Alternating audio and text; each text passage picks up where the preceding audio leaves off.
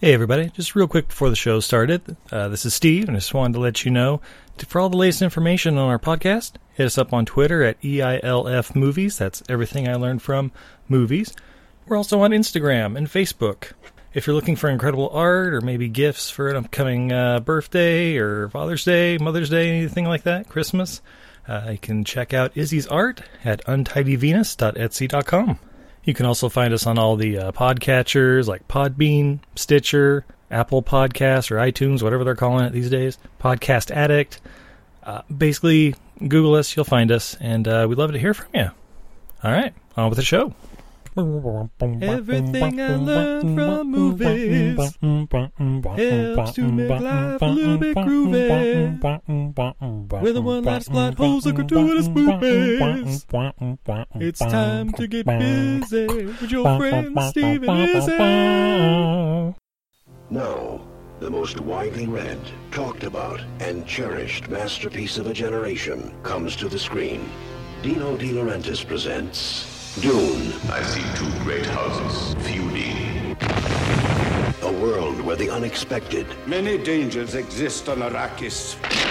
the unknown, and the unbelievable meet. Where kingdoms are built on earth that moves, and skies are filled with fire. Where warriors fight with a thought, and kill with a word. A world that holds creation's greatest treasure. He who controls the spice controls the universe. And greatest terrors. A world where the mighty, the mad, All I can see is an Atreides that I want to kill. and the magical The sleeper has awakened! will have their final battle. A world called Dune. Long live the fighters! We will kill until no Harkonnen breathes Arrakeen air. Dune, a world beyond your experience, beyond your imagination. Yeah! Ladies and gentlemen, I'm Steve. And I'm Izzy. And this is Everything I Learned from Movies. And tonight... tonight. We are starting off Dune June with, of course, 1984's Dune. Yeah! Oh my god, it's so good. But we are not alone. We're not. Do I need to put on some pants? Yeah, it's your choice. But with us is beloved Patreons, but also Dune experts, Ruben and Erica Schoenfeld. Welcome, Ruben and Erica. Because I read the book 25 years ago, that's right. Hey, it's more than we have. Okay, so Welcome. You're not going to ask me how the book compares to the movie because I don't remember much of the book. So The case the movie comes in is slightly smaller. Sure. That's for sure. Excellent. Well, But it's thank you still for a joining long us. movie, It's so. actually your first time with us, which is crazy, but I'd finally make it happen. But 1984's Dune. Oh, man. I'm actually a little parched, though. Like, I've been watching a movie about a desert planet or something for a while. Well, Steve, you better reach inside your bio bag there and pull out some reclaimed... You know what? We're going to talk about that later. Yeah. Well, it's no spice melange, but we do have a melon cart from Golden Road Brewing. Woo! A watermelon wheat ale with notes of honeydew and cantaloupe. Yeah! There we go. 4% alcohol by volume. All right, let me do pop my top. Oh, my top! Nice. And the pour. Oh, yeah. This is a very pale beer. It's got a nice haze to it, I'm assuming from all the melon. Yeah, super. It's almost like lemonade. It's got a white foamy head, lots of tiny bubbles. Oh my goodness, it just smells like a honeydew, like right off the top. Yeah, I don't know how much of the, if it's artificial flavoring or what on it, but it is strong, fruity. It's like fruit flavors, juice, yeah. and honestly, it's delicious. Yeah, it's not Very bad. sweet, very light. I'm enjoying this, babe. Mm-hmm. Drink this nice and chilled on a hot day. I am in. Nice. Ruben and Erica, are you enjoying beverages on your end? Got some coffee. I might go for the hard stuff. The hard stuff, right? The keeping us awake stuff. Nice. From the ground beans of Colombia. Woo! Yeah, I was gonna help myself to a Smirnoff, like probably the ice one, the lemonade one, in a little bit. Ooh, Yeah. Very nice. Yeah. I call those bitch beers. Yeah, I remember in high school. I don't know why. Yeah, I have mean- memories of like Zima and like stealing Zima out of my dad's fridge back in the late 90s. Oh, Zimas. I think what we were trying to say is the drinking age is 21, kids. Don't break that. That's true. I never said how old I am. Yeah, obviously. All right. Dune. From writer-director David Lynch. Who's he, Steve? You may be wondering. Yeah, of course, he did Eraserhead, which, if you haven't seen, don't worry. I mean, it's like the greatest student film of all time, from what I understand. I just remember like a baby and a guy with a high top fade, and but he did do The Elephant Man, which is a great film. You should definitely check out. Oh, yeah. Then he did this. And then he kind of went with his own thing with Blue Velvet, Wild at Heart, Twin Peaks, Lost Highway, Mulholland Drive, and Inland Empire. And basically for the last 20 years, he's been doing a lot of short films. And crawling up his own butt? I mean, it's some people love his style. I mean... Some people like 3 of his movies. I feel like David Lynch fans are sort of like Star Wars fans. They like a movie, maybe 2, and then have a problem with the rest of it. Oh, I have a fun fact. You bring up Star Wars fans with this movie. Oh, no. But of course, it is based on the novel by Frank Herbert or Herbert. I'm not sure how you're supposed to pronounce it. But Frank Herbert, who basically wrote this and 2012 Ceasefire, which is a cautionary tale of weapons in the future. That's that's like it, as far as I know, like that I could find at least. Well, but this by saying he wrote Dune, he wrote like what? He wrote probably 4 of the books, and then his son did it, the end of it, or something like that, right? Oh yeah. The sure series like of Dune, and then it was continued. Anyway. Yeah, that's true. It's talking, right? In a way. Yeah. You got to write all the appendix for it. Yeah, and you'll see a lot of similarities between Dune and, we'll say, other Space Wizard franchises that might be out there. What? No. But, of course, this version stars a young Kyle MacLachlan as Paul Atreides. Sean Young is in it as Chani. Brad Dourif, Jose Ferrer, Linda Hunt, Virginia Madsen, Everett McGill, Jurgen Prochnow, Patrick Stewart, Max von Sydow, Dean Stockwell, and of course everybody's favorite, Sting. Woo! Ruben, Erica, do you guys remember your first time watching this movie? Oh, God. It is long ago. I definitely know that was in Germany, so it was before I moved here. And I think I played the computer game before I watched the movie. And then I got the soundtrack. And then I got the books. So I did it, I guess, all the wrong way. Yeah. Oh, the soundtrack by Toto. It is fantastic. It's killer, yeah. I think I was So good. 15 the first time I watched it. And I just remember being totally blown away. Like, that there was this whole new world opened up, so this fictional universe, and I really enjoyed I remember at least enjoying the music from Toto, and the special effects back in the, like when in the 80s, these were pretty cool special effects. So I remember enjoying it quite a bit. How about you, babe?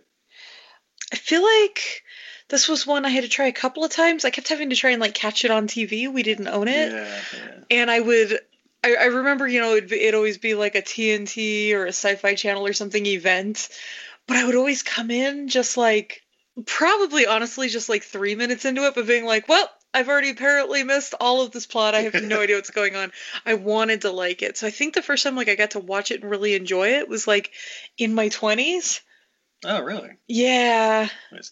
Yeah, when I was a kid, I remember this would be on like a Saturday matinee on TV. Like that was how I watched it. And so I like knew like the exact point where it was like, okay, the one they aired on Saturday is over, and this is where the credits come in midway in the story, and then like, oh yeah, this is where a commercial cut comes in. Like I'd seen it a couple times as like a kid on the TV, but as far as like watching the whole thing as an adult and actually kind of comprehending what was going on for the most part, maybe 10 years ago, maybe. Because one of those movies, it's really divisive. Like we're gonna get into it, but it jams a lot into 2 hours and 15 minutes or 17 minutes, whatever it is. It was something like that. But there is a whole world that they are trying to build in a very short time, which is why I'm glad with the new one coming out later this year. They're splitting it into 2 movies, so it's like it's going to be like 5 or 6 hours instead of just 2. So. Well, plus what Izzy was saying, that if you're a couple minutes in, the first 15 minutes are so important because of all the backstory.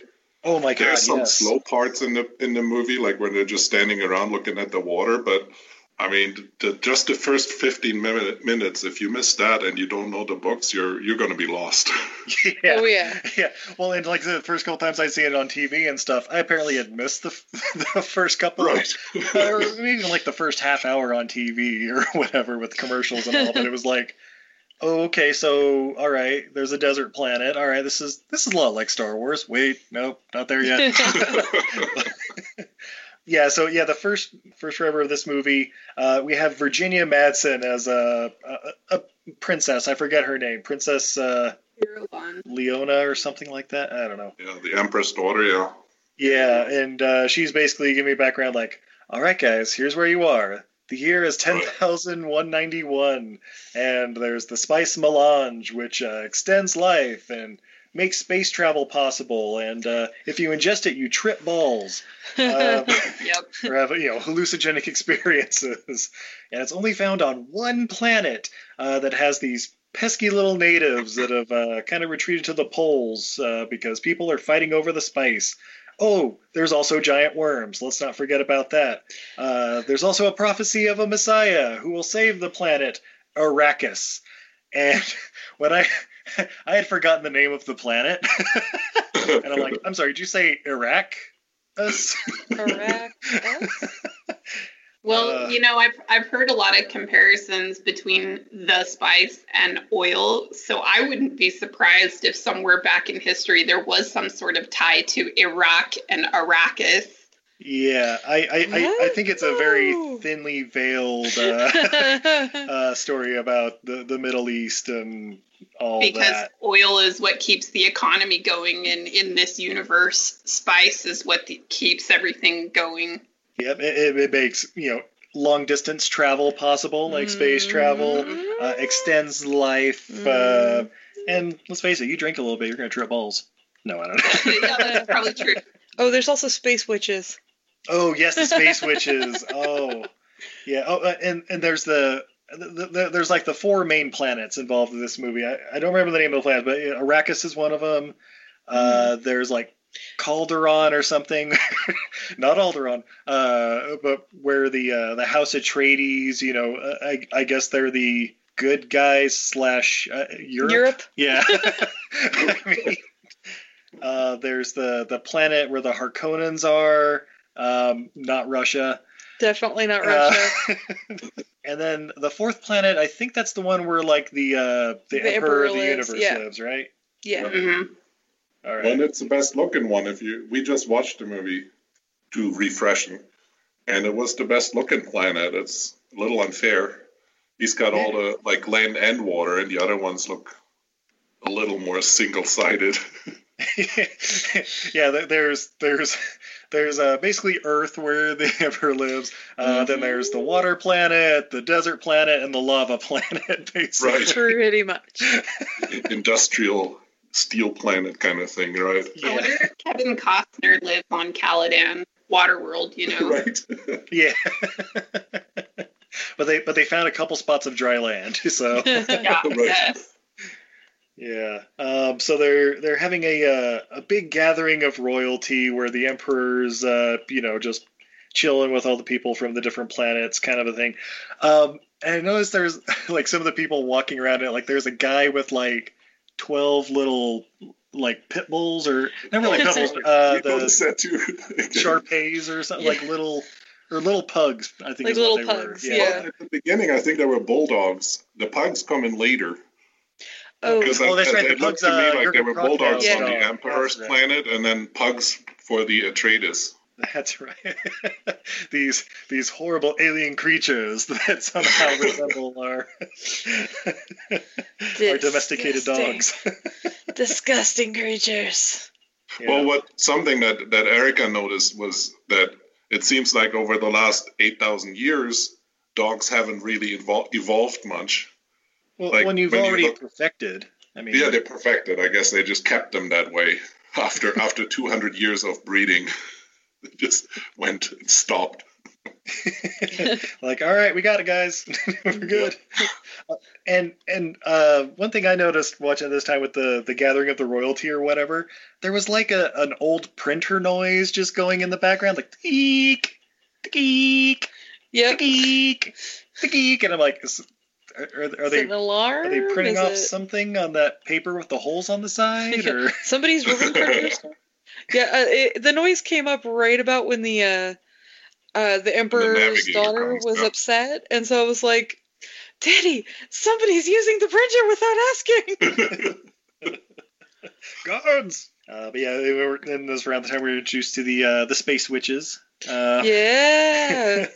Led by the lady. Oh, what's her name? Like the Reverend Mother.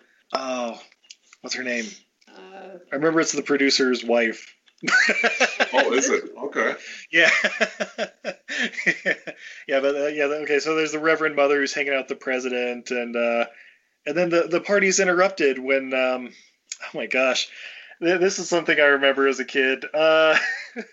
People walking in with this it looks like a giant tank, kind of just rolling into the room, Steam open it power up. tank, right? Yeah, and they open it up, and inside is this. I don't know. It's like a mix between like an octopus and a baby fetus that uses Yep. It has telepathy a to communicate. And, has a vagina for a mouth. Right. Yeah. That's exactly And- what I thought, Izzy. Like, have you ever heard the phrase roast beef vagina? Yes. Oh God. That is exactly what I Absolutely, see when I 100% look right at the here. navigators. You are correct, ma'am. Oh my. Yes, that's perfect. And it's like, I didn't get this from the movie. So I seem to remember hearing this on like the documentary or something. But it's like, isn't it like supposed to be like floating around in like spice water? That's basically how it communicates, and I don't even know what it's called. Like if it has a name or something. It's like immersed in spice. Yeah. Well, the but steam that comes out, they're totally like vacuuming it up again. I guess it has to be recycled or something. I don't know. Like there comes steams out of the side, and they stand there with vacuum cleaners sucking it all up again. Yeah. I don't know if you noticed that. Yeah, that's right. Yeah, yeah. I know. So like, it looks like they're like little metal detectors or whatever. But yeah, they're like vacuums, and I guess they just run it through a filter, recycle, Sure. and keep its Put own it waste. back in the water. Yeah. Yeah, it's basically just a giant shrimp. You got to keep the salination there. Yeah. This entity and the president are talking about the House of Atreides and the House of Harkonnen, and basically there's a plot where the Harkonnens have been running the planet of Arrakis, but now Atreides is going to run it. But they basically decide, nope, we don't like that. This Paul Atreides guy, the dad, the King Atreides, basically has to die. And the president's like, well, if that's how it must be. It's how it must be. All right. Guess that's what we're doing now. The navigator who comes and talks to the Emperor, he wants Paul Atreides killed, not Duke Leto. he said that they're worried more about Paul because they can kind of sense that Paul is going to be a danger to them in their way of life. And so it's him, not the Duke, that he wants killed. Oh, that's right. Yeah, okay, that's right. Because I was worried, like, what? Why the young Duke? Don't you mean Leto? Jurgen Prochnow? Get him out of here? Like, nope, the young one. Get him out. Yep. Yeah, and then so then we're introduced to the young Duke, played by Kyle MacLachlan, and he's also joined by Jean-Luc Picard, Al from Quantum Leap, and the rat person from Harry Potter. As they all walk in the room at the same time. True. Basically, Patrick Stewart's playing Gurney, who's like his. Basically, like the person that teaches him to fight and like be a warrior. His commanding officer, I guess. Al, played by Dean Stockwell, is like the doctor, and not entirely sure what the guy from Harry Potter. I know his name's like Thufir or something like that. But he's like the king's advisor, or the advisor to the family or something, right? So Thufir and Pedor, the one that works for the Harkonnens, they are called Mentats, and as far as I understand, they're like human computers. They're supposed to know like everything there is to know, and like you say, be some kind of advisor to whoever they're working for. And so Thufir is the advisor to the Atreides house, and I think his name is Pedor. He's the advisor to the Harkonnens. Yeah, the Brad Dourif guy. Yeah, okay. Yeah, I got that he was supposed to be super smart, but yeah, for some reason, the Atreides one, it was just kind of like he was there, but I didn't know exactly what his role was. Okay. Well, no time for that. Kyle MacLachlan and Patrick Stewart have to practice combat with their shields, and oh my god. Okay, so they have like these shields that are. Oh my god, how do I describe it?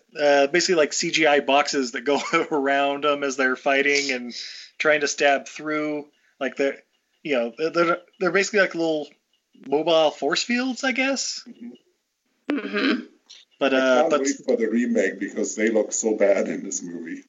It almost looks like somebody painted on the celluloid from the film and just painted these boxes around them.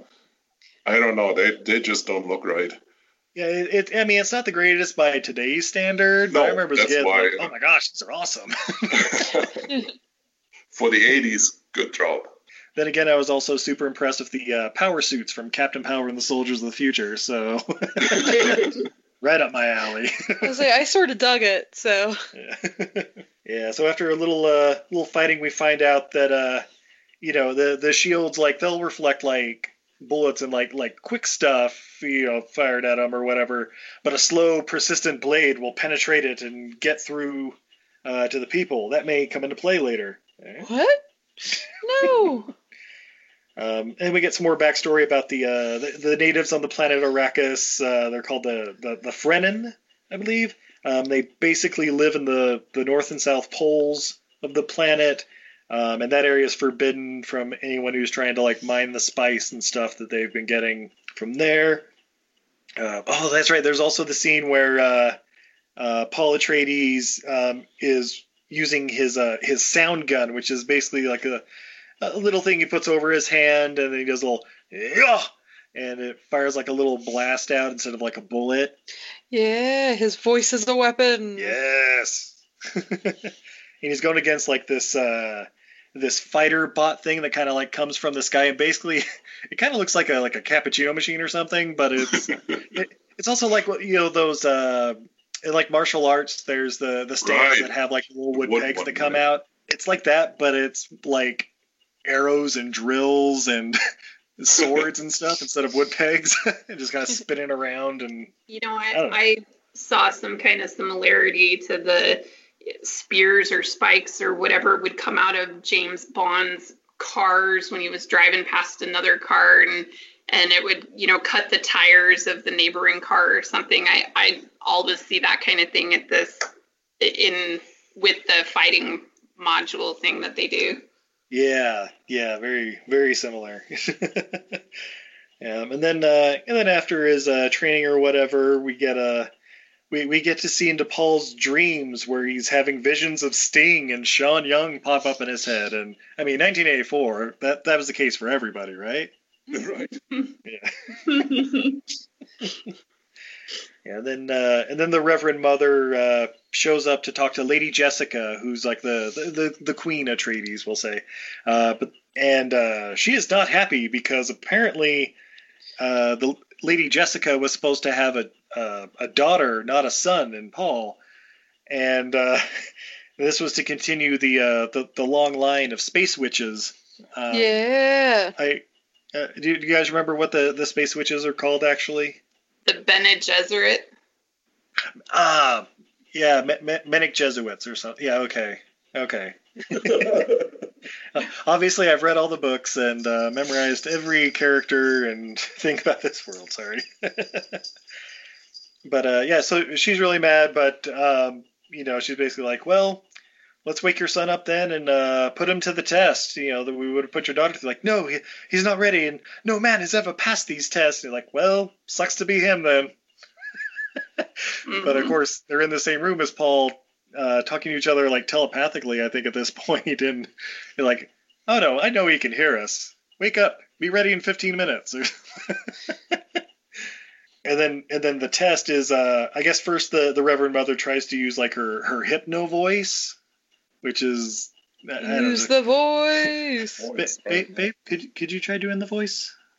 I have a very sexy voice! That's pretty close. That's exactly what she said too, right? I have a very sexy voice. You will listen to me. What a marvelous singing voice you must have. But basically he's like, yeah, you're not going to mind control me? She's like, fine, put your hand in this box. Why? What's in the box? Pain? What's in the box? What's in the box? I thought the same thing. What's in the box? Yeah, having just on the box for Mystery March. We're like, oh no, there's going to be a button. It's going to be a bad thing. Yeah, so he puts his hand in, and basically it's supposed to... it starts with itching and then burning, and it's supposed to be like the most intense pain ever. Meanwhile, she's also like, hey, if you pull your hand out of this box, I have a poison needle to your neck. So don't flinch, please.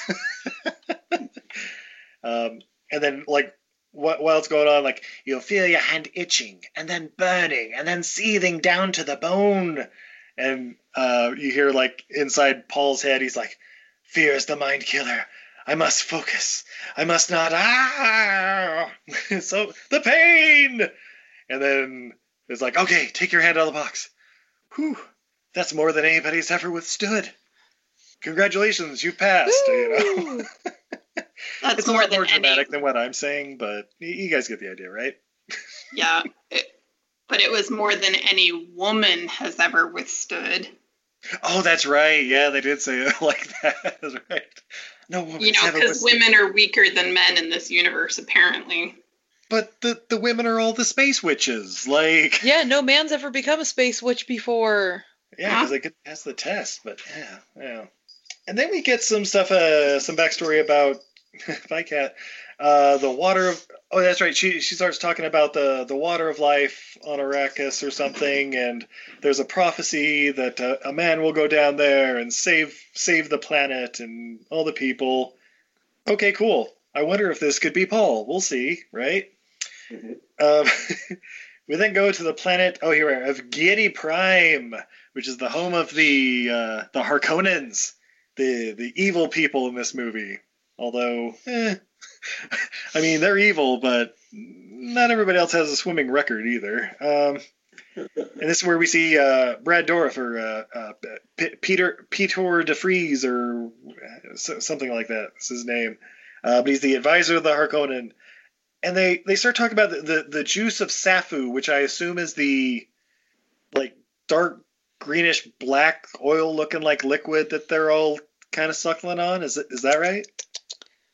I don't remember that, but I know whatever it is he's drinking is what stains the Mentats lips Like the Mentats always have red stained lips. Oh, okay. And you're saying the Mentats are the advisor guys. Okay, that's why. Yeah. Rat guy from Harry Potter. Oh, okay. All right. Putting it all together, everybody. I've only seen this movie like 3 or 4 times in my life. All right. And then we're also introduced to the princes of the Harkonnen Empire, Fade and Rabin. Fade is played by Sting, and Rabin is the Beast, played by, I don't know, some big guy.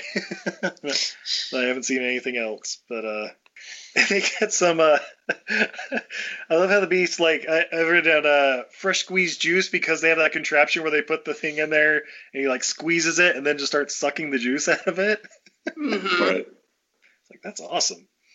And then we meet the Baron Vladimir Harkonnen, who's just, he's like getting like boils kind of drained or something on his face, and just a very round man in like a hover suit.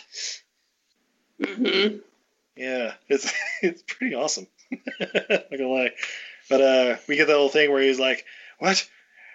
He who controls the spice controls the universe. I'll bring down the House of Atreides. I'll bring down the Duke and his whole fucking family." Floating around, and gets a nice little oil bath or something. And then immediately goes to like one of the I guess the slave people. They have these the heart valves. Mm-hmm. And which all the Harkonnens have, I guess, right? Yeah, I guess all the subjects have, and basically it's like a round little thing over the heart where you basically see like the muscles contracting and stuff over the heart. And so, so he flies over, dripping with the oil, just having all of his lesions and stuff drained, and basically just finger fucks this guy's heart valve. Yeah. And I seem to remember there's a version out there. We just watched one on Amazon Prime, but I remember there's a version we watched like a couple years ago, and like it was a lot bloodier, where it was like spraying on the walls and everything. Yeah, we watched. Oh, that's the one we watched. I didn't know that was a different one. Yeah, there's a bunch of different versions of this movie apparently, but it's like I don't know. I guess there's like an R-rated cut or something, or like a PG-13 cut. It's a TV cut and internet. Yeah, but yeah, this scene, like you see him go up there and just start like fisting it basically or something, and there's a little bit of blood, and the guy's like screaming like, "What are you doing now? Barrett!" And then it cuts, but yeah, there was definitely a version I watched a couple years ago where it was like spraying on the walls and all over his face and stuff. Yeah, fun stuff. Yeah, that's the one we watched. When we watched this scene, when you're first like introduced to the Harkonnens, something that has always really struck me as odd is there's almost like a sense of homoeroticism there, because the Baron, like when he sees Fade, who's played by Sting, when Fade comes into the picture, he's like, "Oh, beautiful Fade," and he just like can't get enough of him. He's so stunning, and ripped. You get to see him later in the movie, like mostly naked, and he's totally ripped. But when the Baron flies over to this servant and is, as you say, finger fucking his heart, there's this weird sense of eroticism around it too, and it really freaks me out. Yeah, it's a very like they're very like hedonistic, like they're like Roman emperor, like very Caligula kind of feel to them, but it's like a very like dirty, gross, like covered in boils and stuff, kind of Caligula. Very, very awkward feeling. Which, let's face it, David Lynch is the master at. That's true. That's true. Do it for Van Gogh, baby. That's right. Oh God! I assume there's a deleted scene where the Baron Harkonnen just puts a handful of cream corn in somebody's heart valve. Fun stuff. So anyway, then we go back to Calderon or whatever to see the family Atreides posing for pictures, and that's where we see the Duke Leto with his little pug dog in his hand, and just the cutest little thing. Oh, that's right. There's like a quick little mind bang, like just kind of a quick like dream thing where it's like pop pop pop boop. Okay, and then we cut over to where the navigator or whatever is. Okay, so what they're doing now is this is the family Atreides. They're traveling from their home planet to Arrakis to kind of take over and run things, and they use the spice melange to open up like a tesseract or like a wormhole or something to travel there, where it's like almost instantaneous. Like they basically just go through it and like, boop, okay, now you're there, as opposed to, warp 9 for the next 3 months kind of a thing. Well, that's one of the weirdest scenes in the whole movie is when the navigator builds all this, right? I mean, he's shooting out this light to build the planet Arrakis, and they get there, and I mean, that's one of the weirdest scenes, and some of the special effects are really weird. Like they must have used some water with dirt floating in it or something, and then stirred it. It's almost like it kind of looks like, I don't know, kind of like sperm floating around in something, but it's I guess supposed to be the galaxy, or I don't know. Okay, so if I got this right, because I was trying to put this together, the navigator is the person who uses the spice to then open the wormholes. Is that how it works? The phrase is that the navigators can, quote unquote, fold space. So it's exactly what you're talking about. It's like a wormhole, but they're the ones that choose where to make the fold to join the two locations so that you can instantaneously travel from one to the other. So the navigator's using the spice to fold space. Okay, because when I was kind of watching this, I'm like, wait, or is he like sending like blasts or whatever to kind of interfere with the travel, or I don't know. It was just kind of a weird situation, but they spice travel across space and time, and then they show up in Arrakis. That's right. We run into Duncan Idaho, who's I guess another one of the like army guys who Paul knows from training or something. And he's been kind of running things for like the past couple of weeks or so, like making sure everything's kind of ready. And he's basically suggesting, hey, we should actually like begin friending these Fremen people. Like it's their planet. It would just lead to a lot less like uprising and stuff like that. Like we might want to consider working with them when the time is right. Okay, cool, sweet. Thanks, Duncan. And they also like find all these different like sabotage devices around, like I guess like I don't know if they're bombs or like whatever, because they're kind of just like weird looking contraptions. Like, oh, we found another one of these devices. Like, all right, well, put the shields up, double security, do another sweep, that kind of stuff. So I'm pretty sure the sabotage devices are preventing the shields from going up, because once they find the last of the sabotage devices, the shields finally can raise. And so I think it was the Harkonnens when they were leaving and they were all like pissed off, stupid fucking Atreides coming in and taking over our planet. We're going to fuck with them. And then they left all of these sabotage devices and like suicide bombers behind to mess with the Atreides when they got there. Okay, that makes sense. I just with the timing of the shields and stuff, I thought they just put it down so that the Atreides could land, and then it's like, all right, cool, put the shields back up. But okay, that makes a lot more sense.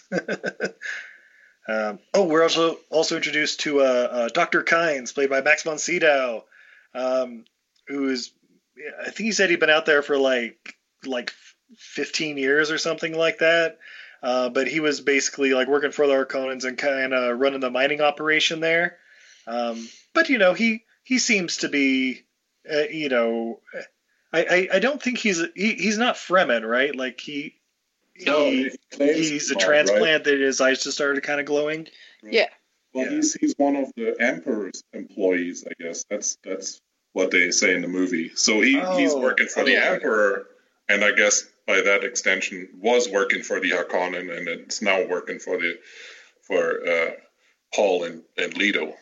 But he got really buddy with the Fremen, and he's basically a Fremen now, and he's been on spice for so long that his eyes glow, but he's not originally Fremen.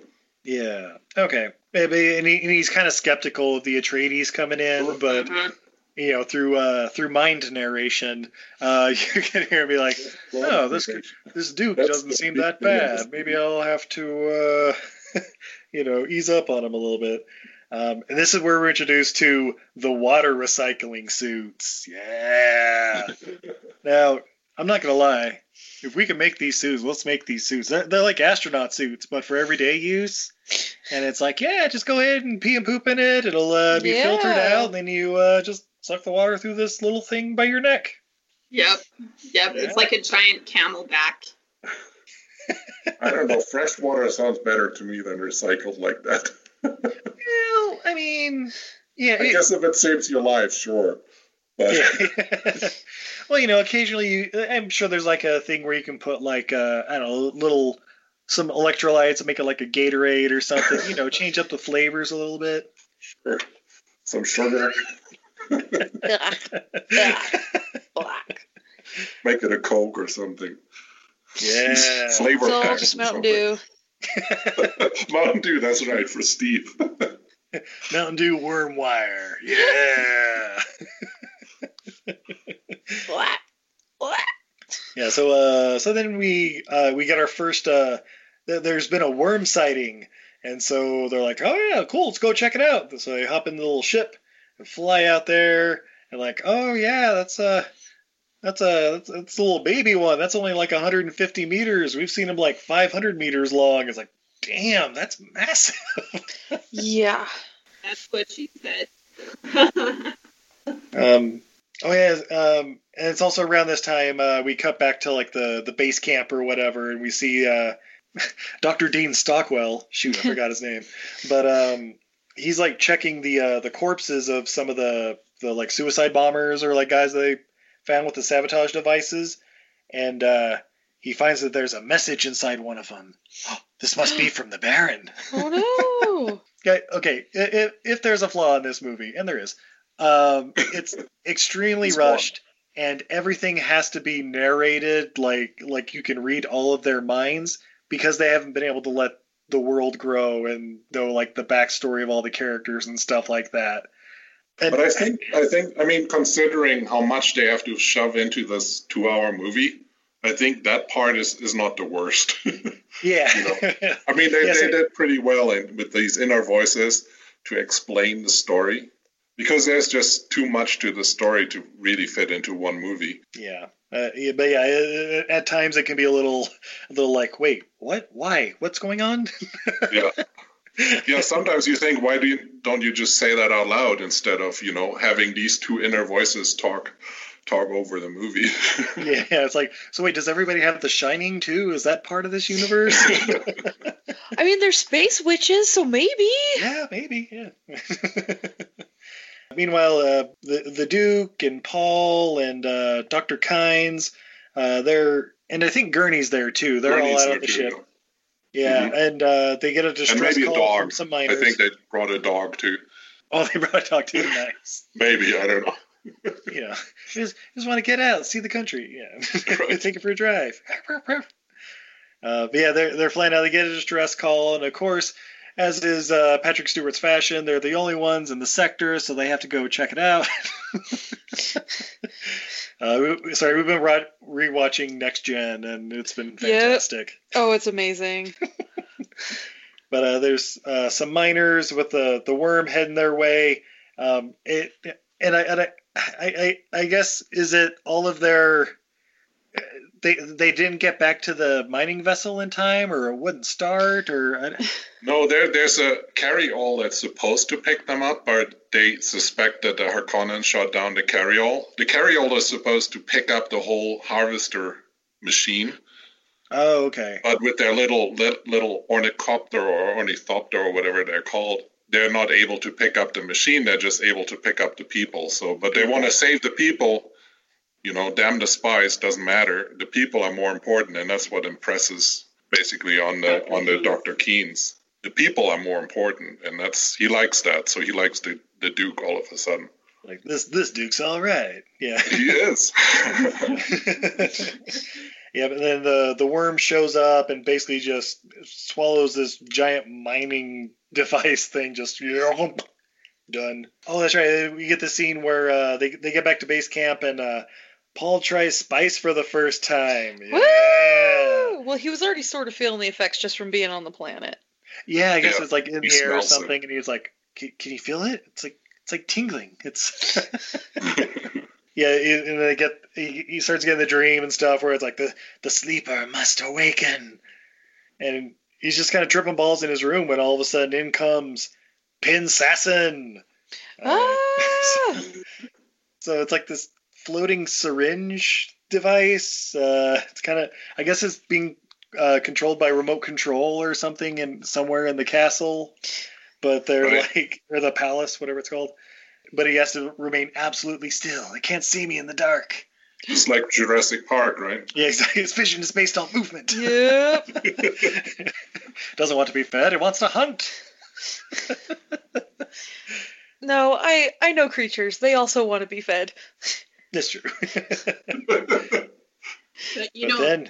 if Paul stands perfectly still, it won't be able to find him, just like dinosaurs, Exactly. Yeah, so he's waiting for it to, like, I don't know, get close so he can, like, snag it or something. But then the door opens. And it goes right through whoever's at the door. But he snags it and slams it into the wall.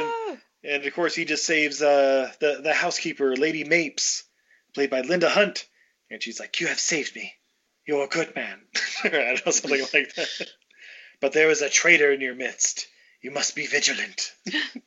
Yeah, but basically when that's right, she talks about the traitor, and then Paul like goes to the Duke and everything, tells them, and they're all like, "All right, let's lock down the city, lock down the palace. Let's get things in order." That's right. And then like the Duke's like walking around, and he's like listing off his regrets, like, "Oh man, I wish I'd have done this. I wish I would have married you, Lady Jessica, and gave you that daughter that you wanted, and blah blah blah." I'm like, oh, he's not long for this world, is he? Right. Also, would he be walking around all by himself like that? I don't know. Yeah, just walking around like the back alleys of the palace or whatever. Right. Without any guards, while they know that there's saboteurs everywhere, and it's like, okay, his son was just attacked by this syringe, and he's just walking around all by himself. Yeah, it's the equivalent of, "Oh my God, there's a serial killer on the loose." Yeah, I don't need to lock the door. Maybe I should go upstairs and take a shower. Yeah, it's that kind of a situation. Yeah, but he stumbles upon the corpse of the housekeeper, Lady Mapes. Oh no! And then, oh, what's that over there? Oh shit! I'm darted. Ah, fuck. And he finds out he's been betrayed by the doctor. Oh no, Dr. Dean Stockwell, what are you doing here? He's like, "Nope, you were gonna die the whole time. But here, I'm sorry to betray you. But hey, check out this plan I've got. Okay, so I'm gonna give you this tooth. You're gonna bite down on it. It's a poison tooth. So you bite down on it, it's gonna be poison gas, and you're gonna blow it in the Baron's face. Cause fuck that guy, cause he killed my wife." And this is a really convoluted plan. It kind of is, but the Baron's under 24/7 security on a different planet, and blah blah blah. Yeah, but Steve, this would be like if you wanted to murder the CEO of your company, and so why would I want to do such a thing? Do that, you would half murder the general manager because they're gonna take him. They're gonna gloat over their corpse, so he can gloat over his corpse. Well, plus a little later in the movie, the Doctor himself is very close to the Baron, so he could have done this whole thing by himself. Like. Yeah. And I assume he's been close to him a couple of times before, Yeah. But yeah, I don't know. But yeah, so remember the tooth. The tooth. The tooth. With a close-up of his mouth, right? Yeah. Forever. Yeah, that kind of... So the Duke's been darted, and he's like going down. And then, the shields are going down. Oh shit, we're being attacked. All these spaceships and armies and stuff are coming in and attacking the palace. Oh no. And then I have the line written down that I think, like, Lady Jessica says or something, like, "How simple they subdue us." And it was like, that's awfully Shakespearean coming out of nowhere, but okay. And then so the Baron gets a hold of Lady Jessica and Paul too, and basically like they're tied up. And the Baron like spits on Jessica. just a little spittle for you. And I'm like, that's kind of gross. Thanks, Baron. And Duncan is killed through his shield because I guess the bullet was like a drill bullet that like was self-propelled or something, and it got through the shield and punk right in the forehead. Mm-hmm. Like, no, Duncan, no. So the Baron's plan is like, all right, take the the remaining Atreides here and just dump them in the desert. Let the worms eat them. Cover up our tracks. Blah blah blah. Oop. Yeah, which if you're gonna dump them in the desert and let the worms eat them, why not just pop 2 in their skull on the way out? Right. Well, it's a little like James Bond, right? These weird contraptions to kill somebody and then walk away. Yeah, take my laser. Yeah. Yeah. Then Dean Stockwell, he talks to the Baron, is like, "All right, I've done my part. Now where's my reward? Would you like to join your wife?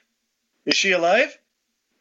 Would you like to join your wife? I'm like the Wishmaster. You really have to specifically say you want to join your wife."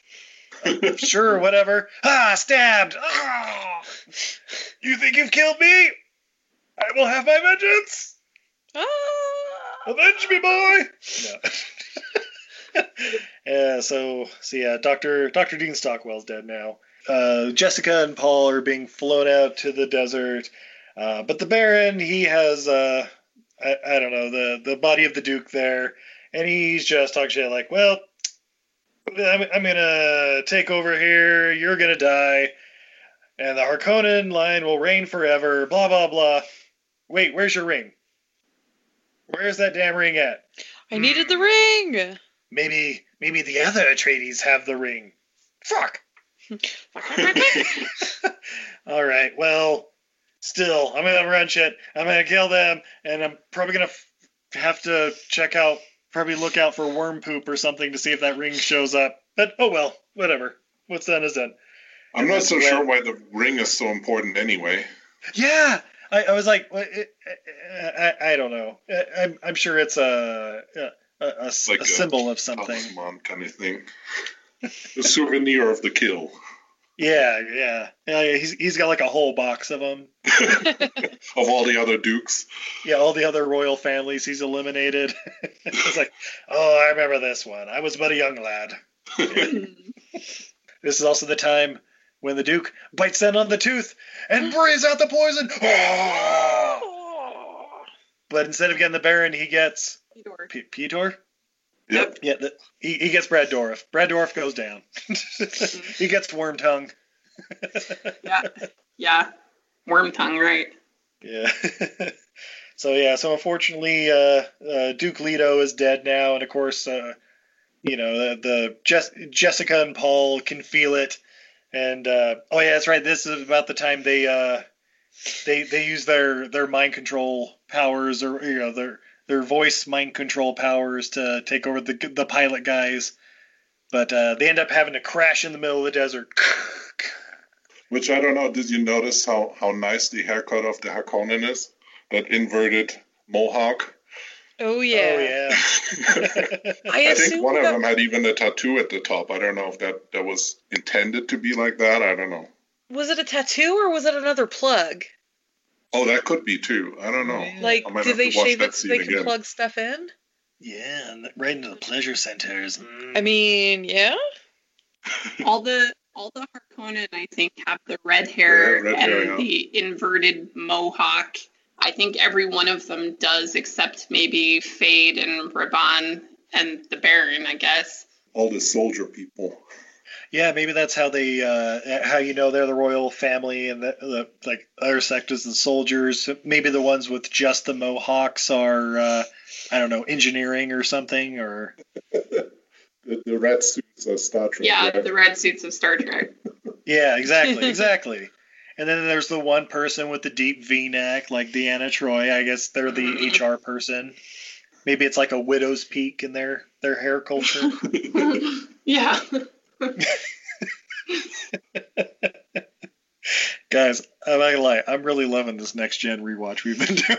Oh my god. I feel like I missed out on so much not watching it sooner. All right, where were we? Oh yeah, so they've Jessica and Paul, they've crashed the ship, and they're in the subpolar region. So it's like, oh no, we're in the Fennin territory. Oh, and there's also worms everywhere, and they're attracted to vibrations, like crashing spaceships. And Paul also realizes he has the Atreides ring. I guess it was on his backpack or something. They were getting off the ship. I think maybe it was all the suits. doctor that prepared It was the suits, I think. It was all the wanted suits. for them to escape. So the doctor wanted for them to escape, so he prepared the ship with the suits and with the ring and all that stuff and the backpacks they needed and everything. Yeah, he carved. Remember, he carved right. his little symbol into everything. That's right. Okay. Yeah. We have the thing where Paul's like, I have the ring, and I know my dad just died, but I have no feelings towards it. Right. Oh, okay. Thanks. That's good to know. And then this is where I've written down the first of many rip wipes. If you think Star Wars had a lot of weird wipes, the one they like to use on this one is like the film almost ripped in half, or ripped from the inside out and goes on to the next scene. And did they only start that at this time? Because that's when I started noticing it too. Yeah. I think this was the first one, and then by the end of the movie, it's every scene. Yeah, it's almost like they didn't even know about that beforehand. Or I don't know how it happened. No idea. But I just see David Lynch in editing going, "That's a really cool effect. Let's do that 8 more times." Right, starting now in the middle of the movie. What do you have in the way of star wipes? I want something going around like a seashell. Can you do that? Yeah, it'd be great. Yeah, so let's see what happens from here. Oh yeah, so they get to Paul and Jessica get out of the ship, and they get to the nearest rock they can find. They start having a conversation where Paul's just like, "They will call me Moadib, and I know that you have my sister in your womb." And the mom's like, "Wait, what? Damn it, he's too strong. He knows it all now. The spice is really affecting him." And then this is where, "Father, I promise I will avenge you." And this is where I'm like, and this is the end of the first movie. Calling it now, this is where the end of Dune 2020 is going to be. And, yeah, sounds right. That's the perfect spot, right? Yep. Then they can spend a little more time on the rebel uprising. Yeah. Because that's, I think, one of the more exciting parts of this movie. Oh yeah. We're gonna get to that. We'll get there. It's 2 years passed, but wait, what? Yeah, exactly. Why don't you put more time into that? Yeah. All right.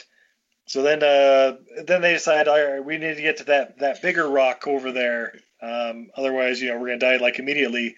So they use this thumper machine to distract the worm. And they also have to walk without rhythm to avoid the worm, and I'm like, that's why they can't dance. I got you. No dancing in Atreus or in Arrakis. That's right. I thought it's just because they're white, they have no rhythm. That's right. It's our advantage. Yeah. So they make it to the next mountain, and that's where Paul's like, oh my god, I can smell the spice. Why can I smell it so prevalently? There must be some sort of connection between these giant worms and the spice that they're constantly going through. I mean, even as a kid, I'm like, well, maybe the worms are making the spice. Right. Spoil it, Steve. Worm poop. Well, yeah, that's right. But the worm, it kind of gets to him at the bigger rock and starts trying to break through and get to him. But then there's another thumper. Boom, boom, boom, boom, boom. And they're like, wait, that means there's people around. And they're almost instantly surrounded by the Fennin people. And they're like, oh, hello there. Because they're so sneaky. Yeah, right? Like ninjas. so they're like, yeah, you can join our tribe. I mean, your mom looks ripe enough. And it wasn't quite that, but I was like, yeah, you can join us. You seem strong. But then they're like, nope, I don't think so. And they start fighting back a little bit. And then, well, that's right. Jessica holds like the knife to. Yeah. She flips him around, and she's got a little finger poison needle, right? Oh, that's what it is. That's right. Yeah, and he's like, well, you're a better fighter than I am. Would you like to join us and teach us to fight? He has the wielding way.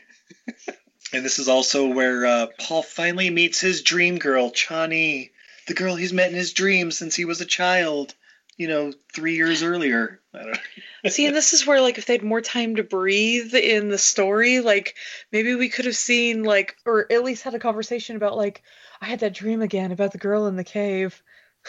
Yeah, right. Yeah, but it's we don't get a whole lot about that. They're just basically instantly in love. Right. And then Paul's brought back to the group, and Jessica's there, and they're all like, all right, well, Paul, you should be called Uso. And I'm like, you mean brother in Samon? I've seen Hobbs and Shaw. I know what that means. And he's like, nope, you can call me Paul Moadib. And they're like, oh no, he asks, what do you call the shadow, the mouth-shaped shadow on the moon? That's on right. The second moon or whatever. Oh, we call that Moadib. Ah, I'm Moadib then. All right then, Paul Moadib you shall be. Well, the one is his secret name, and the other one is the public name. That's. Oh no, it's like Cats all over again. Oh god. It's his I haven't seen that yet. This is good. What is this horror? Cats, you hacks.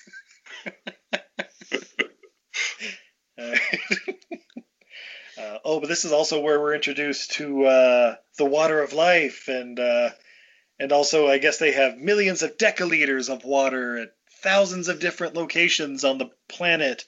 And then it's like, okay, well, so you guys just waiting for the right time to strike then? Because guess what? I'm here, guys. Hey. We then cut over to the... Okay, so the cut here, I don't know where the Baron is at, but it seems to be like an Oompa Loompa factory. Well, isn't he still on Gaiety Prime? Isn't he still at home? Oh, so he's back on the Gaiety Prime. Okay, well, I just there was a lot of little people walking right? around and being tossed over by the rest of the family, and it's like, where is this? Is this? Or, I don't know. Is this where Keebler crackers are made? I don't know. Well, there's the cow hanging from the ceiling being slaughtered. That was kind of weird. Oh, yes. Oh God, that's right. Yeah. And then he rips the tongue out just to snack on. That's right. Keebler's moving into jerky now, guys. No, I'm pretty sure the Baron sent his nephew Raban, the bigger nephew. He sent him to be the governor of Arrakis and start to take things away from the Atreides.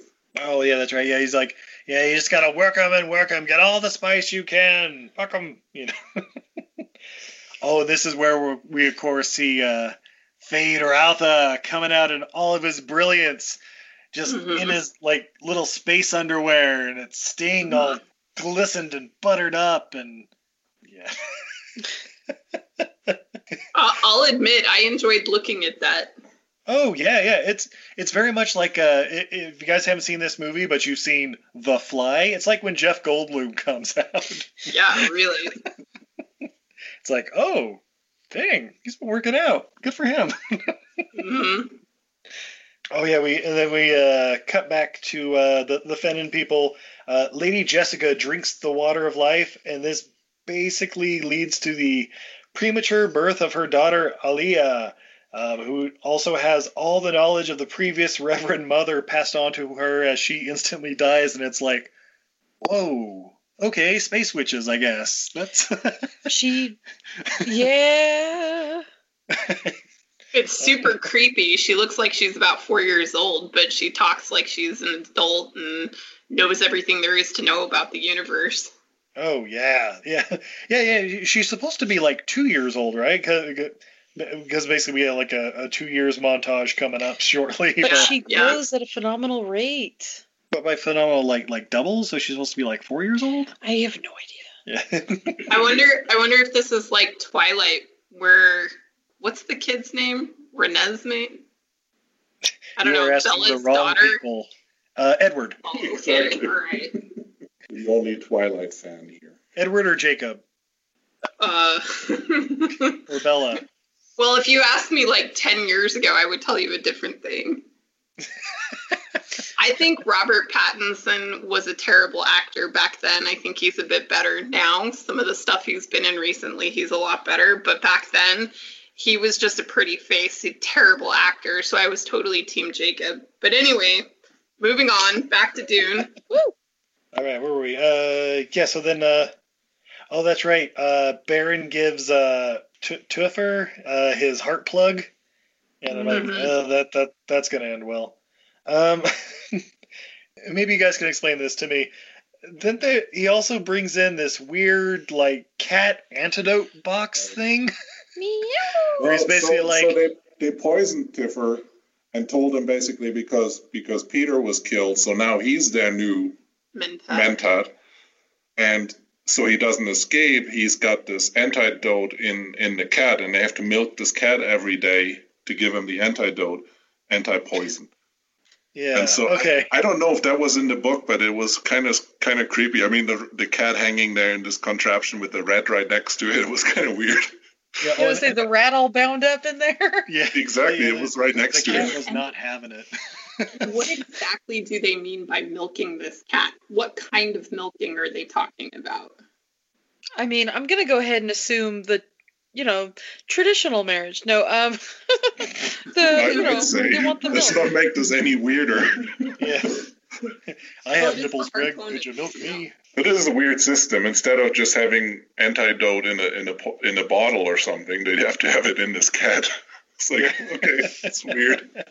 Well, the cat keeps it warm. So. Wait, so would then I get a Right. catidote? Right. Boo. Oh yeah, so Paul and Chani are in love. Okay, moving on. Yeah, right. That was just like 5 seconds of kissing, and that was good. Yeah. Oh. But then there's like the plan where, okay, so Paul's going to train like 100 people, and they're going to train 100 people, and so on, to get all the people ready for the rebellion. Their plan is, in the meantime, they're going to stop the flow of spice, and that's going to, make the Harkonnens look like fools, and the president's going to Emperor's going to step in and just start, like taking over, and then we do the big uprising, and we get a scene where they test the little sound blaster or whatever on like their hardest mineral. Like there's a whole big obelisk that no one can cut or break or anything, and Paul just goes Pya! And is able to like shatter it. And basically that's where I've written down. So the wielding way, that's Krav Maga, right? Like it's basically just the fighting, and it's like the equivalent of like the Israeli army. I don't know. So Steve, you'll probably appreciate this. It's actually called the Weirding Way, Wierding, Weirding Way. Oh. And it's a weirding module that he wears on his neck. And it's odd to me that they would use a word like weirding, but I thought it was cool. The Weirding Way. Oh, and I thought that's what they said like half of the time, but then it's like, no, it's like wielding way, like wielding a sword, right? That's got to be it. I should have had the subtitles on the whole time. That's what we did. Oh, but Paul realizes that to really lead the people, he must first conquer Shai-Hulud. Babe, who's Shai-Hulud? Shai-Hulud. Shai-Hulud? Shai-Hulud. Shai-Hulud, he's the worm. And if I were looking for art of Shai-Hulud and various other worms in movies, where would I be able to find that? Oh, I made a field guide to movie worms. You can find that over at Untidy Venus. It's a goddess who's bad at housekeeping.etsy.com. Excellent. Are there more worms in other movies? Yeah, like... Oh, yeah. Oh, yeah. On there, I've got, of course, the sandworm from Beetlejuice. I have the I North see. American graboids from Tremors and the African graboids from Tremors. Jeff from Men in Black 2. And Empire Strikes Back. and the Exogorth from Empire Strikes Back. Oh, okay. Nice. That's right. Now that you mention that. And that's not even all of the worms. I just picked out like the best worms. Yeah, so Paul basically calls forth the most giant of all the worms on this planet, and basically straps on a harness on him and starts riding him. Yeah. And then others start joining in, and then this is where the fucking music swells up, and you get to the Toto riff.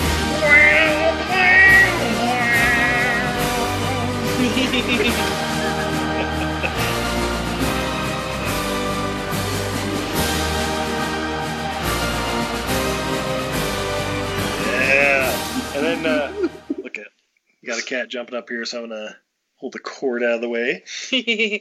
Little Cameron came to join. She's gonna go lick Steve's armpit now. Yes. What?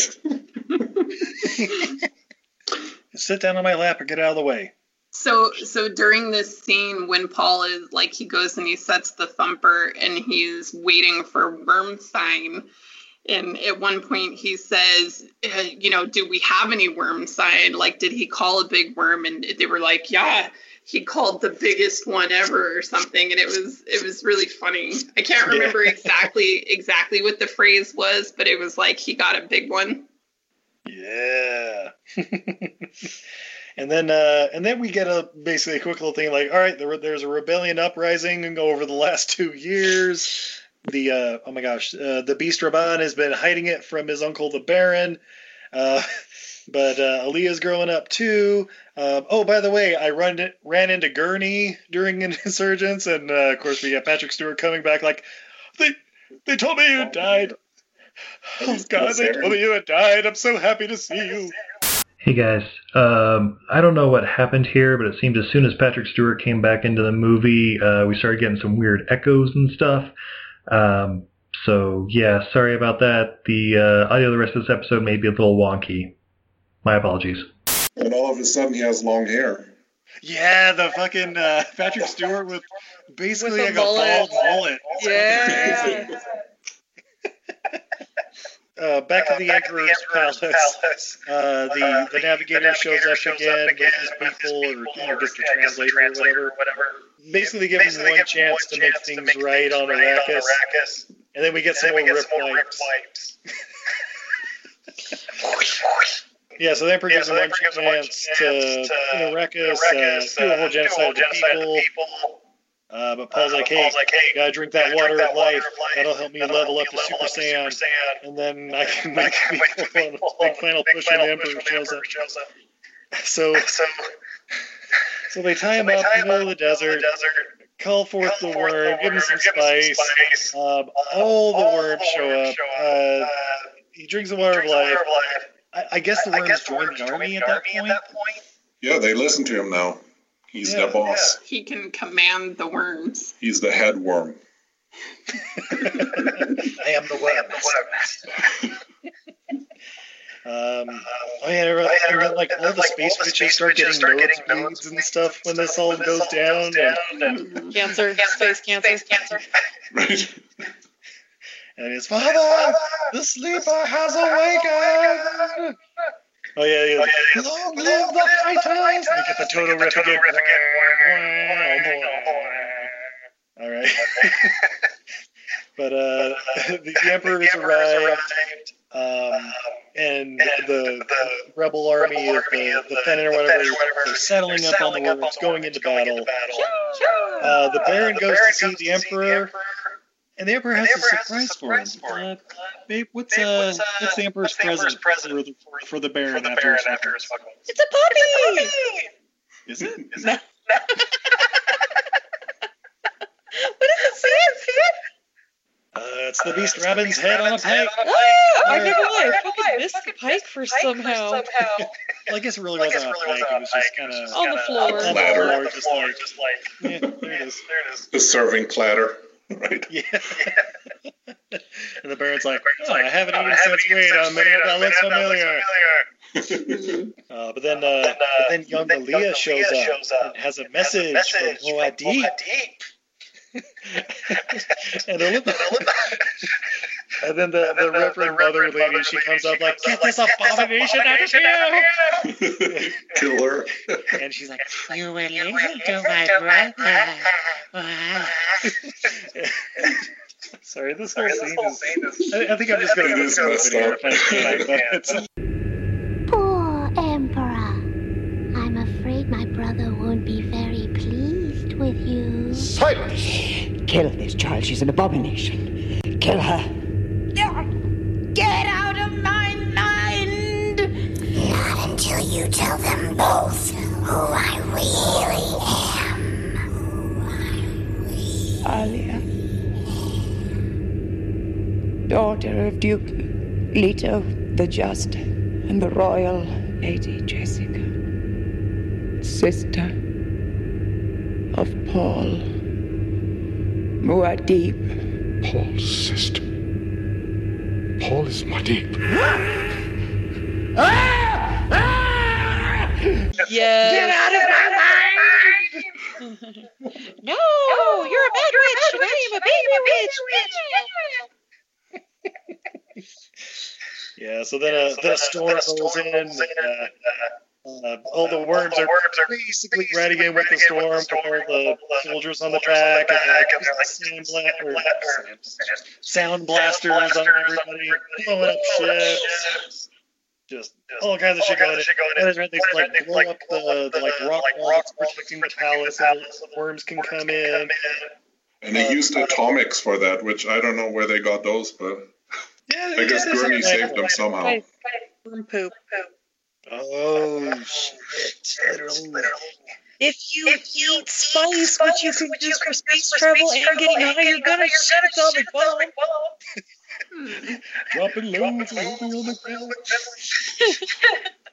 But radiation apparently is still a thing because they all donned their radiation suits right before he blew up the atomics to break down the wall. Do you remember seeing them pull on their hoods and padded outfits? Oh yeah. Yeah, and as soon as the Emperor jumps on some sort of periscope carousel that comes Right. Because that makes it easier to shoot when you're turning the whole time. Yeah, it's just turning in a slow circle, pew, pew, pew, pew, pew, pew. Yeah. Wait for my brother. And the Baron's just looking at her like, what? Why are you talking like that? But then the Baron's like, all right, fuck this. And then Aaliyah stabs him and pulls his nipple rings or something that I guess controls his floating suit. She rips his nipple ring / I guess ballast out. Okay. Because then he's like, I can't control this. And flies out of the palace and gets eaten by a damn worm. And then she's standing there with a knife in her hand, just That was a weird scene too, yeah, because she didn't use the knife, but she just has it. Yeah, I remember that specifically too. That's where it would show her just basically a slow down still frame almost, and then that's where the commercial cut would be. Oh, I see. I don't know why I remember that one specifically, but it was always oh, that's kind of weird that it's and it's a commercial for Cookie Crisp or something. Yeah, so then they hold some council where after the battle everybody's meeting and Paul's basically all right, the people of Arrakis will now run this planet. You guys are free to leave. And then the Reverend Mother starts yelling something. He's like, silence, witch!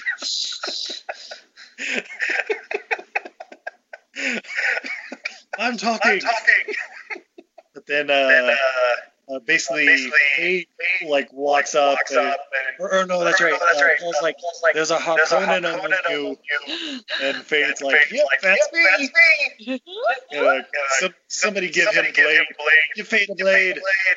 And like, I don't know, that's probably not the best idea. He's really good. I mean, he's got like. Is it also the first time that Sting talks in this movie? Yeah, give him the Emperor sword, which turns out is really tiny. So then there's a knife fight. And the whole time he's just yelling, I will kill him! It reminded me a little bit of, I can't remember the character's name, but the Game of Thrones, where the Mountain ends up killing the... Oh, yeah, the thief guy. Yeah, Prince Oberon. And Oberon's like all dancing around. I got this, I'm gonna kill him. Everything's awesome. And then all of a sudden he gets like totally overpowered. All it takes is one hit from the mountain, basically, and it's like, well, I'm fucked up now. Oh no! Avenge me! Basically, Faye's got him like a pretty precarious position with poison blades and stuff. And he's like, I must bend like a reed. And then it's like, roll, stab. And Fade's dead. Oh shit! Surprisingly easy. Right. But Paul knows the number one rule of knife fights: to double tap. So we yelled at him. Ah! It basically like splits his corpse and the ground under him. Which we know all about now in Utah, right? Well, exactly. Yeah, those but it's right then, right in that scene where they figure out that Paul has such command of his voice now that he no longer needs the weirding module. He can just use his voice as a weapon. And they're like, holy shit, this dude is the Messiah. He's the hand of God. He has led the people to true freedom. He is the white savior we've all been waiting for. Mm-hmm. And then it starts to rain, and I'm like, Jesus, and you control the weather, dude! And they've never seen a cloud before, and all of a sudden it's raining. How scary must that be? Oh God! I'm like, all their cities are flooded. All their underground rock cities. Right. How will the worms react to this? Will the spice still flow? Can they swim through mud? This part about the rain coming down, I don't think that was in the books at all. This was just, a nice extra for the movie. Okay. Because the way the planet transforms is they're using the water that they collected from the air, like you've seen that cistern they had. But there was really, I don't think there was any rain in the movie, in the book, I mean. Yeah, that kind of makes sense, because then it's like, I don't remember it being in like of Dune or anything like that later. Still doesn't plan it. Yeah. And then and then again, like Leah says, he is the Kwisatz Haderach. What is that? Well, that's the prophecy. That's the one that they were trying to breed. That's because Jessica was supposed to have a daughter, and then the daughter and one of the Harkonnen sons would have made the Kwisatz Haderach. Oh, okay. Yeah, they were supposed to marry a daughter of the Atreides family to an heir of the Harkonnen family and stop the feud between the two houses. And then that couple was supposed to breed the Kwisatz Haderach. But it turns out that Paul is the Kwisatz Haderach. Okay, yeah. Wasn't that the whole thing between like Lady Jessica and I think it was the Brad Dourif Piots guy? It was like, you were supposed to be betrothed by me, and you were supposed to bring alliance to all this, but no, you had to go and marry Duke Leto. Mm-hmm. Yeah. Okay. Wait. So if the combination of an Atreides and the other guys were supposed to make the King Haddock. Yeah. Does that mean Jessica cheated on her husband? No, she chose to have. She was instructed by the Reverend Mother that she was only supposed to bear a female so that they could marry between the two houses. And she loved Duke Leto enough that she said, "Screw you, Reverend Mother, I'm going to give him a son." And the Bene Gesserit, apparently, when they get knocked up, they can choose the sex of their child. Yeah. And so she chose to have a son for Duke Leto. And I think his sister, Alia, I think she also chose to have a girl at that point. Oh, okay. Yeah, keep the line of space witches going. All right. Yeah, and the Reverend Mother was super pissed off at Jessica, and she was like, "You bitch, you disobeyed me. You were supposed to have a chick. You were supposed to have a daughter, and you didn't. So I hate you now." Yeah, that's right.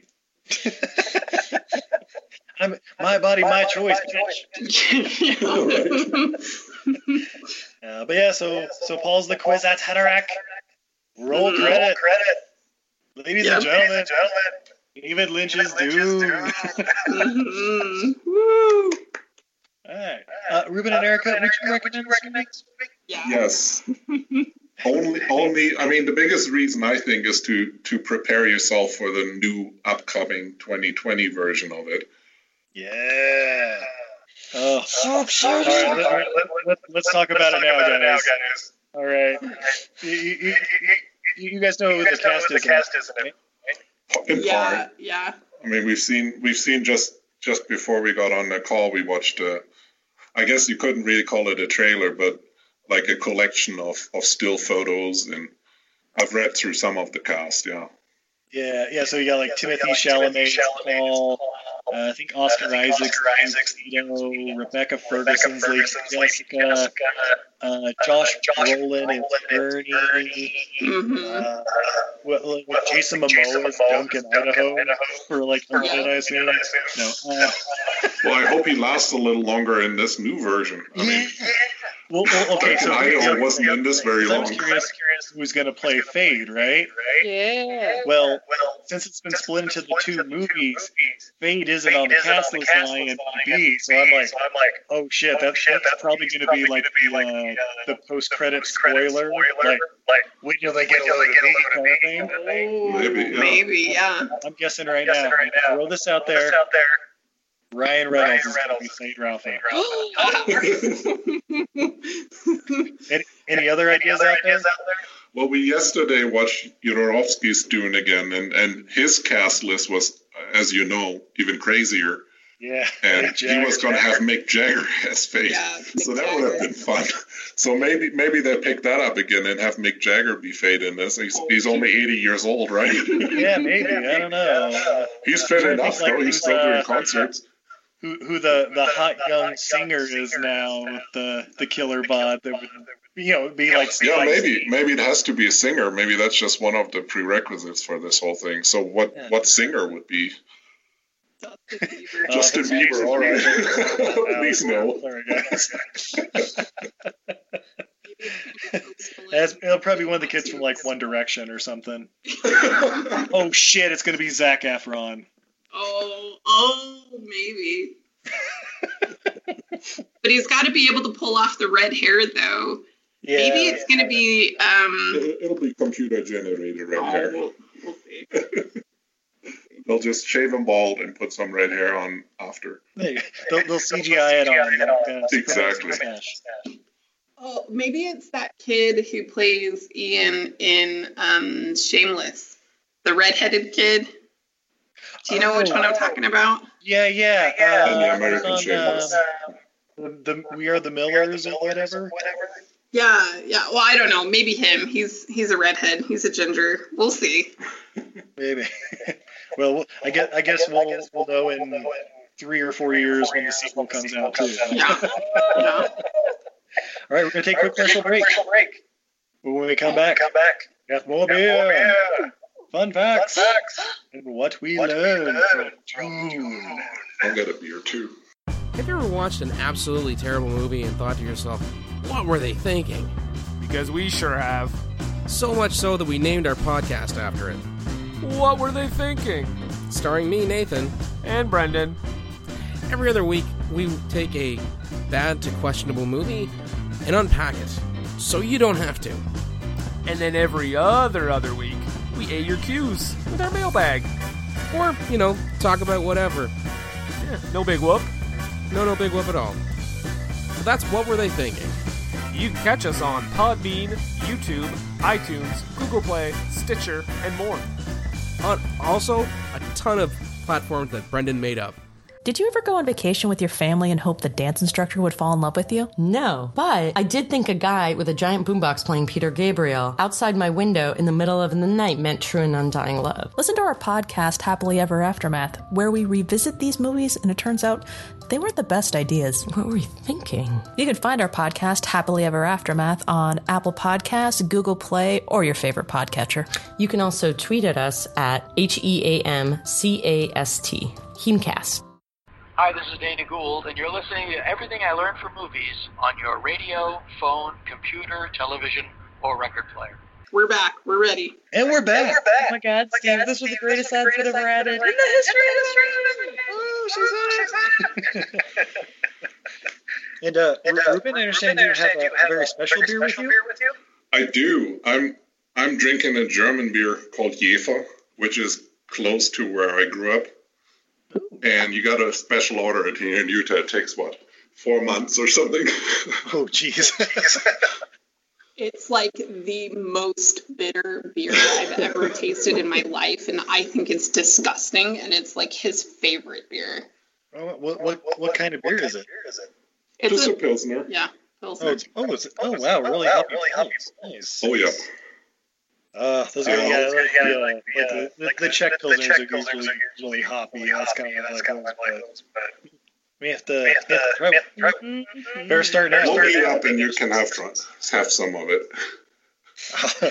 Come on, lockdowns. Everybody stay at home so I can have beer. Speaking of which, parched. What is it, Steve?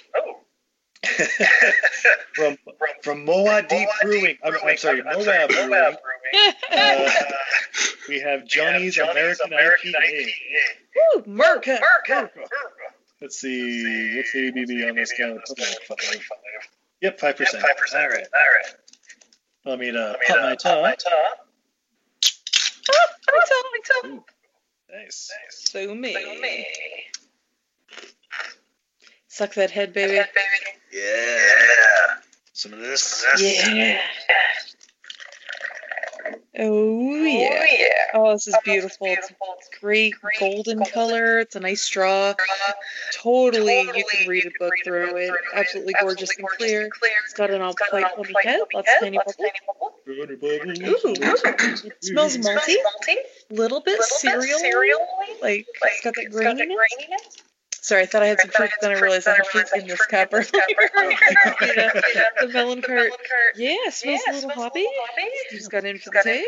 It's definitely more piney and citrusy and fruity, but yes, nice rounded IPA on the hoppy side.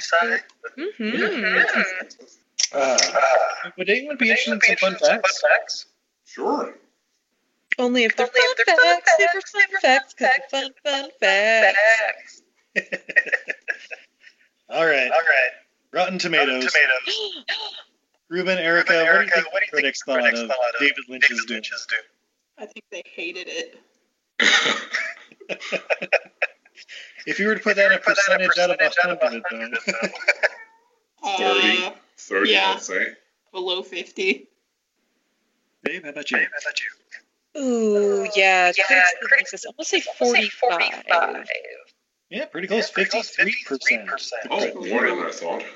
Yeah, a little higher for the audience, 66%, but not incredibly high.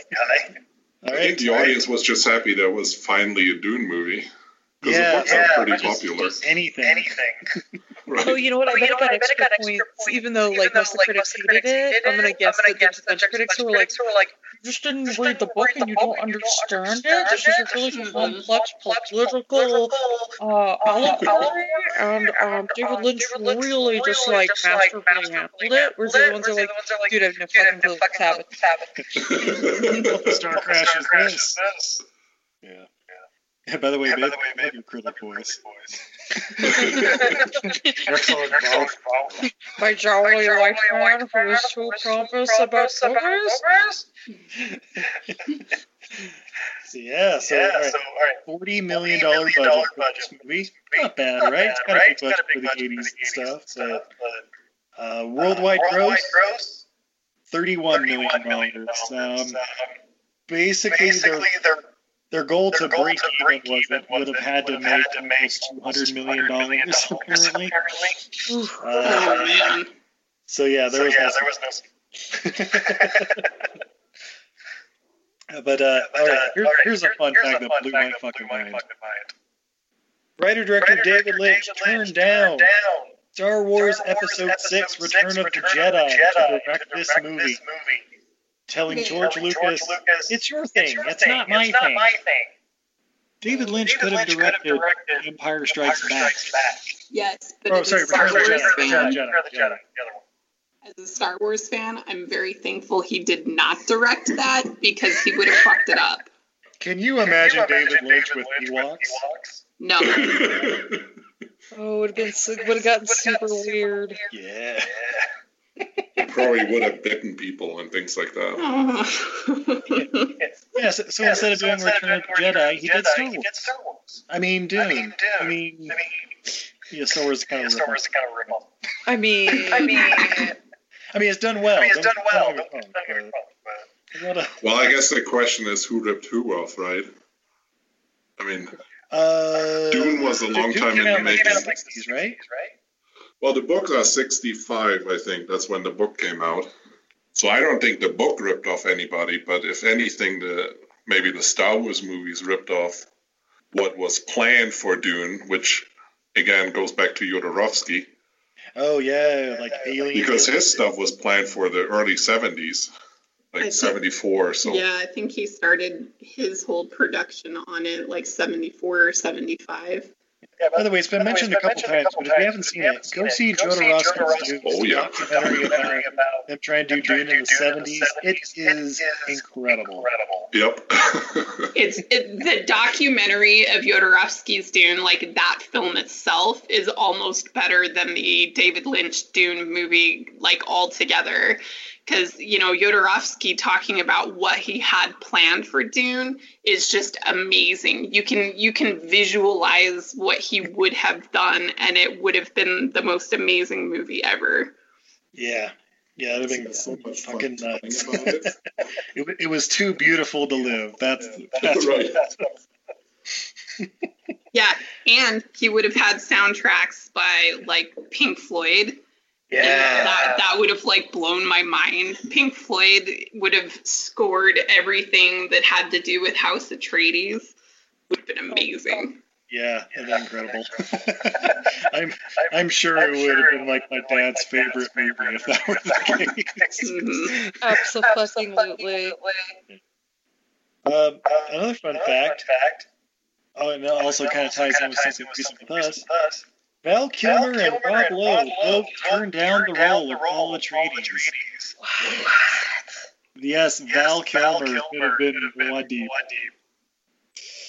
Hey, what does that have to do with us specifically? Well, we recently reached out to Val, and since he's not acting anymore due to, circumstances, we're supporting his small business, his limited art production. Yep. We have a Val Kilmer original right over our fireplace right now. It is fantastic. It's a self-portrait as Batman. How old would he have been when this movie was made? Oh, this would have been right after was it Real Genius or Top Secret, whichever one. Yeah. So young 20s or something. Baby face Val Kilmer. Yeah. Like pre-Top Gun. Hey, Steve. Like 3 years ago, I told you we would have Val Kilmer painting hanging above our fireplace. I'd have said you were insane. Because we didn't have a fireplace. Full one, yes. All right. The total number of production crew came to 1,700. This movie required 80 sets built on 16 different sound stages. More than 6 years in the making, required writer and director David Lynch's work for the last 3.5 years. Damn. Some scenes were filmed in the same location and at the same time as Conan the Destroyer, 1984. It also opened the same weekend as Beverly Hills Cop. And fun fact, is the only David Lynch movie to ever be in the top 5 on opening weekend. It was number 2. Surprise, surprise. David Lynch isn't in it for the money. Yeah, that's for sure. Oh, the tendons visible when Paul is hooking the worm. They were made from condoms. Ooh. Oh yeah, here. Okay. Yeah, Alejandro Jodorowsky was originally planned on filming the Dune on filming Dune in the early 70s, and had enlisted the help of Jean Girard and H.R. Geiger to create the movie's visual style. Salvador Dali was to play the Emperor, and Jodorowsky cast his own son Brontes as Paul, David Carradine as Duke Leto, Orson Welles as the Baron, and Gloria Swanson as the Ben Gesserit Reverend Mother. And of course, soundtrack by Pink Floyd. And Mick Jagger as Spade. Anything else I can remember from that one? It would have been fucking incredible. Yeah. Oh, that's right. All the spaceships were like purple and yellow and like very Salvador Dali. There's a quote from Alejandro Jodorowsky where he says that he wanted to give, like when he was planning for his version of Dune, he wanted to give the youth of that day the experience of being on LSD and the hallucinations of LSD, but without actually ingesting the drug.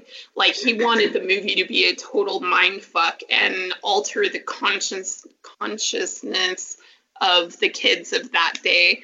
And it just, like purples and yellows and greens and weird hallucinatory type effects. Yeah. I wonder if Denis Villeneuve is doing the same thing right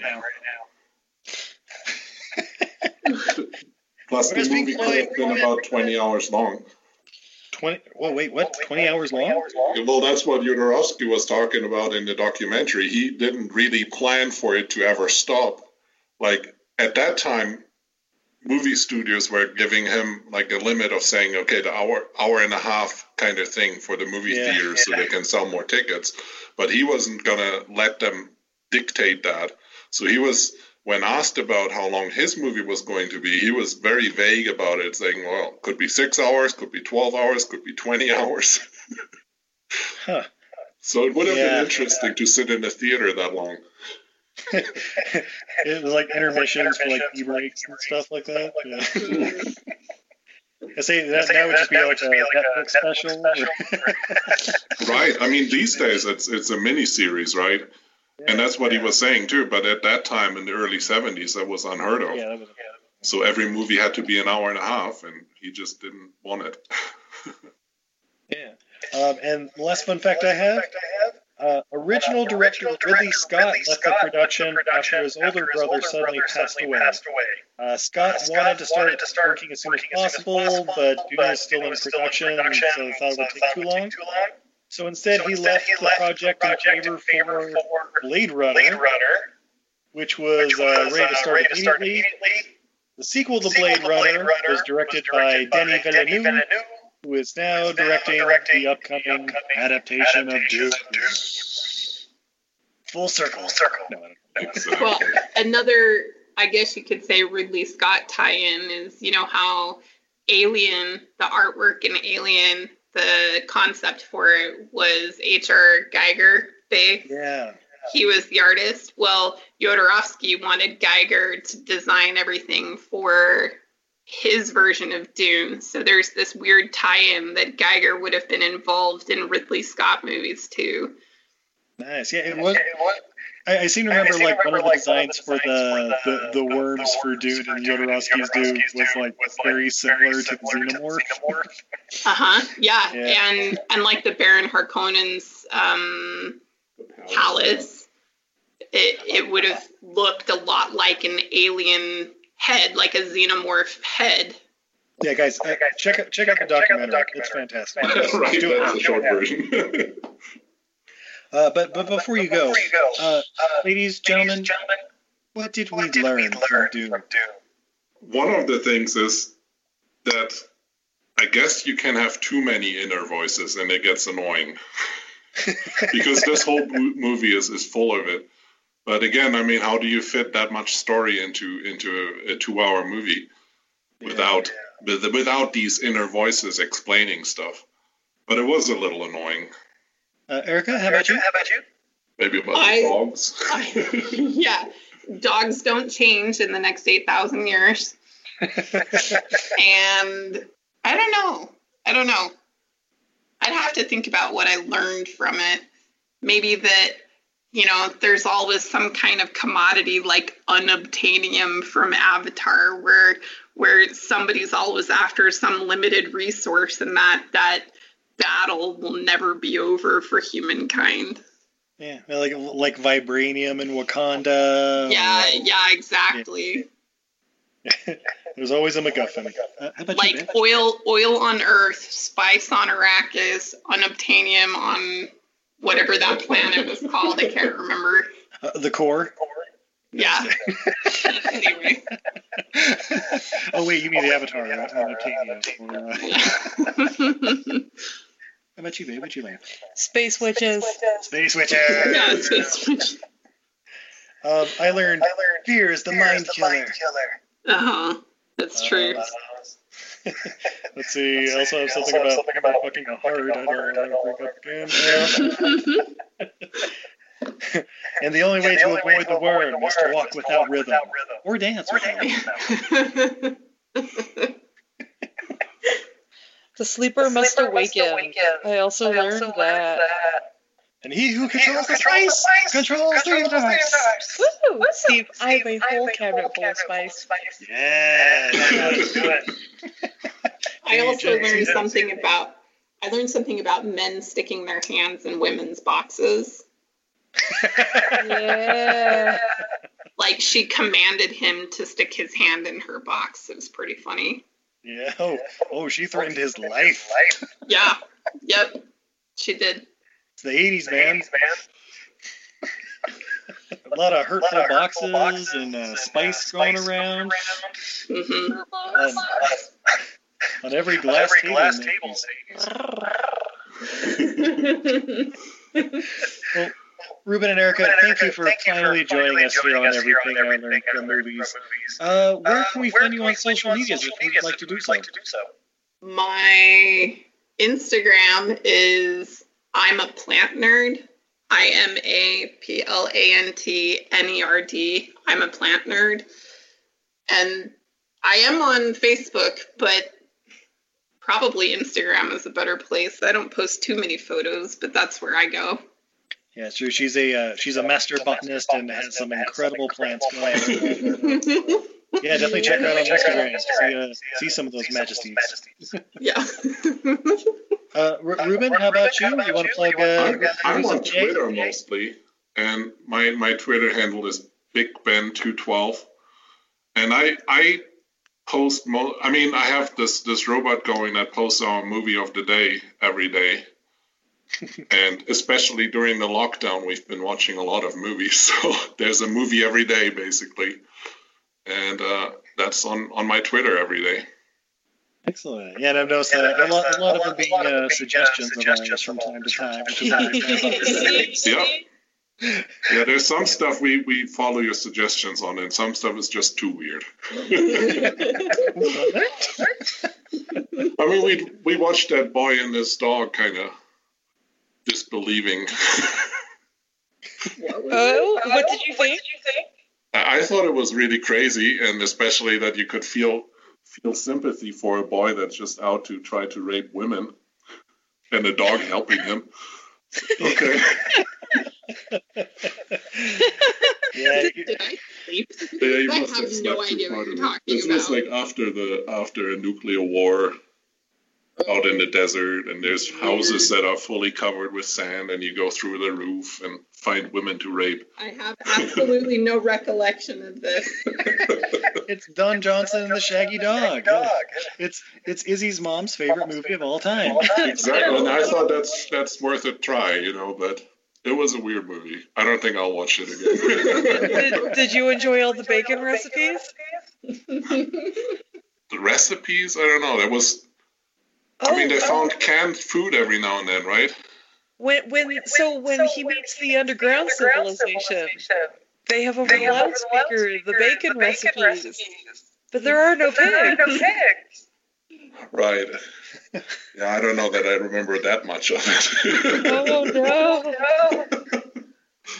And babe, on that note, where can we find you on social media? You can find me just about everywhere at Untidy Venus. It's a goddess who's bad at housekeeping, especially over at Etsy, untidyvenus.etsy.com, where I have all kinds of handmade crafts. I've got prints, we have paracord creations from the lovely Steve, all kinds of fun stuff. Excellent. And of course, you can find us Everything I Learned from Movies on all your favorite podcatchers. We're at EILF Movies on Twitter, Facebook, and Instagram. And I guess until next time, I'm Steve. I'm Izzy.